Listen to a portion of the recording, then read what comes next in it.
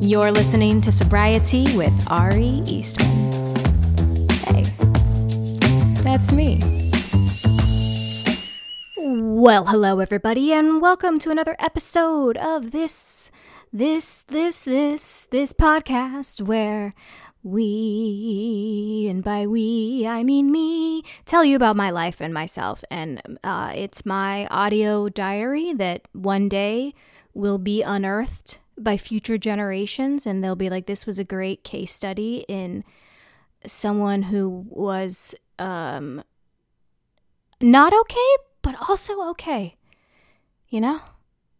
Oh, by the way, let me point out the thing I absolutely despise about myself, and I shouldn't call attention to it, but doing these and talking by myself for most of them, and in interviews, I figured out what my filler words are, and I say, you know, all the fucking time, and it's driving me nuts. And I'm even going and trying to cut out some of them. I'm even cutting out some of my you knows. And you could still go back and do a tally. I was going to say, you could do a drinking game. Don't do a drinking game on my sobriety podcast, you animals. You know? I say it a lot. It's something that I'm working on. It's something that I'm very aware of. I think it's my nervous filler word. It's my like, which I also say a lot. So I'm trying to figure out how to just talk and not fill all spaces. That's always been something for me. I'm a fill all spaces kind of person. That's who I am on dates. Talk. Never allow there to be an awkward silence because I cannot sit in that awkward silence. So if there is even a moment of awkward silence, I'll just start, see, I didn't even do that. That was an accident. See? It's so baked into me. Okay, I'm on a date and there is a moment of awkward silence. I will start talking about animal facts, or one time I was on this date and I just started talking about this other date I had with this kind of sort of famous, but not mainstream famous poet, rapper guy, which, number one, not great to talk about a date on a date. And as I'm talking about this date and I'm talking about how bad it was and how awkward it was, I can't remember if I said who. I think I even said the person's identity. I either said it or the guy I was on a date with asked. And then he said, oh, I used to be roommates with that guy. And I just was like, wow, I can't stop opening my big fucking mouth for 2 seconds. And I'm sure that made its way back to the original guy that I had the date with. Again, that was back in my drinking days too, so a lot looser with the things I would say. But still, I feel the need to constantly fill silences, and I'm catching myself when I'm interviewing people or having conversations. I just always want to fill that silence. I can't ever just let that silence sit, and that's something I'm trying to work on because it's annoying and I'm picking it up, and I'm all about saying things out loud. I hold myself accountable. You all hold me accountable. It's the same thing with telling people that I'm sober. I think that for so long, I really kept it hidden away, especially when I had branded myself online as this person who was so vulnerable, and I talked about mental health, and I wrote about mental health when I was working at Thought Catalog, and I'm an open book. I've always been like, I'm an open book. But I wasn't actually an open book because there was a page in that book that was containing all of these damaging things I was doing with my drinking. And the only time I would really share that open book was sometimes when I was really drunk, and then I would walk it back the next day. And it's interesting how we will talk about being vulnerable when often there's actually something else that requires true vulnerability. When I really dissect how many times I referred to myself as an open book, and I took a lot of pride in this identity of I'll share anything. And I used to write so many poems where there was a reoccurring theme around the idea of like, look at me, like I open my scars for everybody, like I've got a big open heart and I'll bleed all over you, like, you know, my dramatic emo poetry. And I look back at that now and think, was I sharing parts of myself? Yeah, but none of it really required that much bravery because I also gain a lot from validation from people. And it's this weird mixture because do I share things because I want to connect with other people and I want them to feel less alone? Yes. Do I also personally get something out of someone validating me? Yes. So I think it's a strange, especially for a lot of my early 20s, it's a strange combination and the kind of branding of myself, like I said, as this open book. I look back and I go, were you really an open book? Or were you just picking pages that you knew were going to give you validation? Were you picking the pages that it felt comfortable for you to share already, and because you knew other people would like you for it, or they would applaud you for it, or whatever the thing is? And that's kind of now how I feel, where I'm like, this idea too of being an open book, I wonder if in the age of social media, and literally what I'm doing right here in this podcast, what I have built a lot of my social media identity around, I wonder if sometimes we open a book, quote unquote, we open this book ourselves to everyone, but don't actually open it to the specific people in our lives. Because I even think back to, I could write an article about something that seemed, oh my God, like, wow, she's like so brave to share these things. But I wouldn't talk to someone in my actual life about it. It was all for internet consumption. It was all for, you know, anonymous views and comments and likes and clicks. And I still function that way often. I still will have a bad day. And instead of texting someone and getting that one-on-one connection with someone, I'll post an Instagram story and be like, I had a horrible day.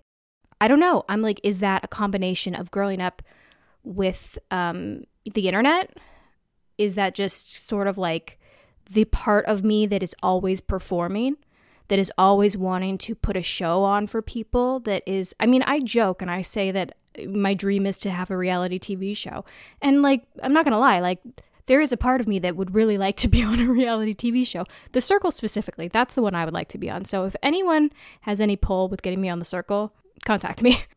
With my drinking, I, while drunk, would write a poem about secretly being concerned about my drinking. I would write these like dark poems about my alcohol consumption while I was drunk, submit them to literary magazines, to online literary magazines, get them published, have poems out there about me questioning my own drinking, but not sit down and talk to my mom about it. That's real vulnerability. That's real connection and putting something out there on the internet. Not to say that you can't find vulnerability on the internet, because of course, like that's a big part of what I would always seek out when I was getting sober, was podcasts and stuff online. And you know, I always talk about the amazing power of social media, especially in sobriety spaces. But yeah, it's like I was sitting there talking about being an open book, submitting poems about being concerned about my inability to stop drinking, and then not actually talking to the people who matter the most and who love me the most about that very thing. But I'd put it out on the internet. It's almost like it was less real on the internet, which is so crazy because the internet is forever. But because I've worked, because of my past working in putting out articles and listicles and having to have like 5 of them a day, and just I have no fear when it comes to putting things out online that maybe make me look dumb or stupid or whatever, embarrassing. That's the thing. I never feel embarrassed online. I never feel that cringe online. Like, I had a TikTok go viral. Literally, it's like 2 million views of me literally saying I haven't had sex in 2 years. And then recently I had a TikTok go, I wouldn't say full viral. It had like 500,000 views, talking about how, making a joke that I was afraid of the toilet when I was a little kid because I thought a witch was going to poke my asshole. Those 2 things might be embarrassing to other people. Me, I'm like, hell yeah, more views, more likes, more comments coming in, baby. I just don't feel embarrassed about that kind of stuff. It's never existed in my life, for better or for worse, which is another reason why I do think I would be good on reality TV. Again, The Circle, call me back. Authenticity is such an interesting kind of buzzword that you always hear in social media. You hear it in marketing. You hear it in just about everything. That it's about authenticity. You want people to feel authentic, be authentic. That is how we connect. Because when we can smell that bullshit, when we can see and sense that someone is fake, it's just an immediate turnoff. I don't know if it comes from like a sociological, I mean, it must have roots. I mean, I have absolutely no idea. I'm gonna just venture a guess, but it must have roots in some biological ability to sense when someone is not being truthful or authentic, because maybe that could be dangerous. Like I'm thinking back, when we were cavemen and, someone was like, hey, I'm going to go kill this lion. You want to come with me? And then if they were being fake, you might think, I'm not going to, because what if you kill me, sir? I don't know. Any sociology majors, fact check me, baby. But it's got to come from something. Like when we have these spidey senses about things, it comes from like an evolution of sensing danger to keep us safe. Ultimately, everything comes down to safety. I don't know what I'm talking about. I'm a film major. So vulnerability, being an open book, all of these things. It's easy to say that about yourself. It's easy, and I say this as someone who has done it a lot. It is easy to say, I'm an open book. It is easy to discuss the things that you've already worked through, or that don't hold power over you anymore, or maybe aren't even that secretive to begin with, but oversharing, right? Does oversharing mean you're an open book in any real, authentic, vulnerable way? Maybe not. Maybe you're just an oversharer. Same, babe, same. Although, the funny thing is, I overshare maybe on the internet, but I don't think I do face-to-face with people. I like to think that I'm pretty aware, self-aware, and aware of other people, and I don't think I would just like randomly start trauma dumping on someone if they didn't invite the trauma dumping with open arms, Oh my God, I said, alert, alert. We're going to start putting that in every time I hear myself say, Any hoozle doozle. Yeah, I've just been thinking a lot about my identity and the phrase open book and my willingness to share myself online, but also that I get something out of that, and that my willingness is not some martyr self-sacrificial thing. I gain plenty from it. And I think it's important to say that, because that's the thing I hate the most, I think, about some of the kind of wellness, toxic positivity, sort of self-help guru type shit, is this idea that you're doing this great service to everybody else without acknowledging what you're getting from it. Oftentimes financially. Oftentimes, it's so weird. I do have this I do get this weird icky feeling about people who make like millions and millions from being these self-help gurus.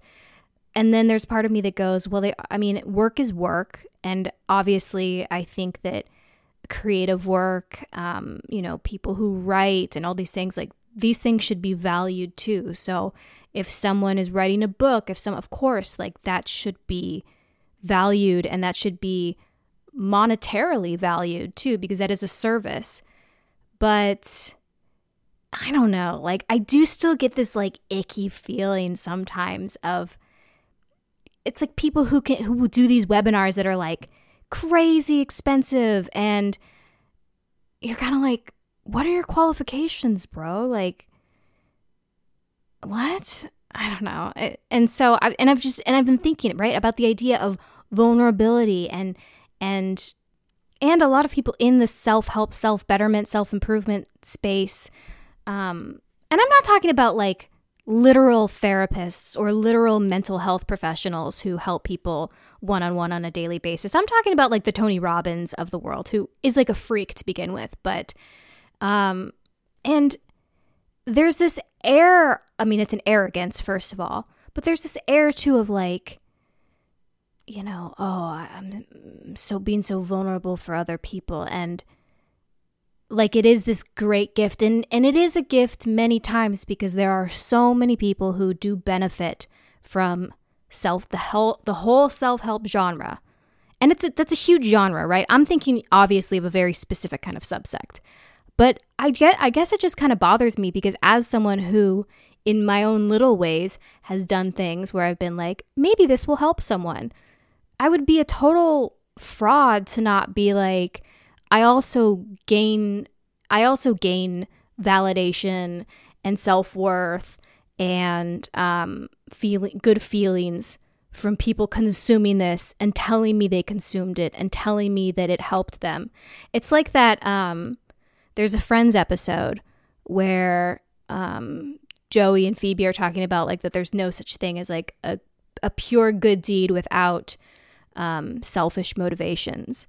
And then like Phoebe donates to PBS even though she hates PBS, and then Joey is like really happy and she's like, oh, look how happy Joey is, that makes me happy. And it's this whole thing of like, oh, she gained something from it, and she's like, oh, nothing is truly selfless. And that is true. I don't think anything is truly selfless. I think a lot of things are beneficial for everybody, right? Like if you do a good deed for someone, but it makes you feel good too, you still did that good deed. Like that's fine. We're not freaking angels out here. But yeah, I don't know. I think recovery has been really good for me because it has grounded me a lot in the ways where it hasn't rid me of my ego. Definitely not. Ego is still there, but it's allowed me to really like see my ego and see why I do things and understand my sort of relationship with validation, and that drinking was a way that I numbed and self-soothed, but sharing is also a way that I numb and self-soothe. Is it a healthier way than drinking? Yeah, of course, absolutely. That's what we're all looking for, ways to self-soothe that are better for us. And of course, sharing is a beautiful thing, but it can also have motivations maybe that aren't always the best for us. Like, why are you sharing that thing? Is it for a reaction? Is it for validation like I often do? Is it, and also, by the way, validation's, it's not a bad thing. All we want in life, I think, is we want to be loved and we want to be seen. And validation is often how we feel seen. The issue is when you're not able to give yourself any validation and all of your validation comes from outside sources. And do I enjoy people telling me nice things? Yeah. But I also validate myself a lot too, because I believe in what I do and I'm proud of myself and I like myself and I have fun with myself. So yes, can I be kind of an attention whore? For sure. Absolutely. But my self-worth isn't derived from that ultimately, which is, I think, for me, how I'm able to be an attention whore online and not feel like it's totally detrimental to me, if that makes sense. Any hoozle. I'm recording this on the day of the Super Bowl and LA won and I live in LA and there's loudness around. I didn't even know that LA had a football team until the fireworks started going off and I got an email that said LA just won football. And I said, "Excuse me, I need to record my podcast episode." So I'm gonna sign off soon because I'm trying to fight with the noises of joy and football. And I'm never gonna win. But before I go, you know what time it is. It's something that made me happy this week. It's my pink cloud of sobriety. So my oh, did you hear my voice crack like I'm a 13-year-old boy? So my family. I am not, in fact, a 13-year-old boy, but a soon-to-be 30-year-old woman. What was my pink cloud? Oh, yeah. So my family adopted 2 dogs. They adopted a mom dog named Senna and then her puppy named Gia. And they're both so cute. And I'm really excited to meet them and see them pretty soon. And obviously I will be documenting it on social media. But I just think it's so sweet. They originally were going to adopt the puppy from, a rescue. They went to the foster home to pick up the puppy that they had literally already pre-adopted, and all the other puppies had been adopted, and then it was down to this puppy and the mom. And then my mom calls and says, "Yeah, so we brought home the mom too." And I just thought that's just so sweet and beautiful, and it's so cute because they're always like walking around together and snuggling together. And when you really think about it, like it's kind of like so sad that we take away animals from their moms. Like that is actually like really, really kind of crazy. And obviously they adopted from a rescue. I'm not going to go off on like a breeder tangent, but it is like kind of it. If you think about it, it is crazy that like breeders will like breed an animal, the animal will have a baby, and then they'll be like, "Sorry, mom," and then take the babies and then give the babies away. Like, that's just, like, sad.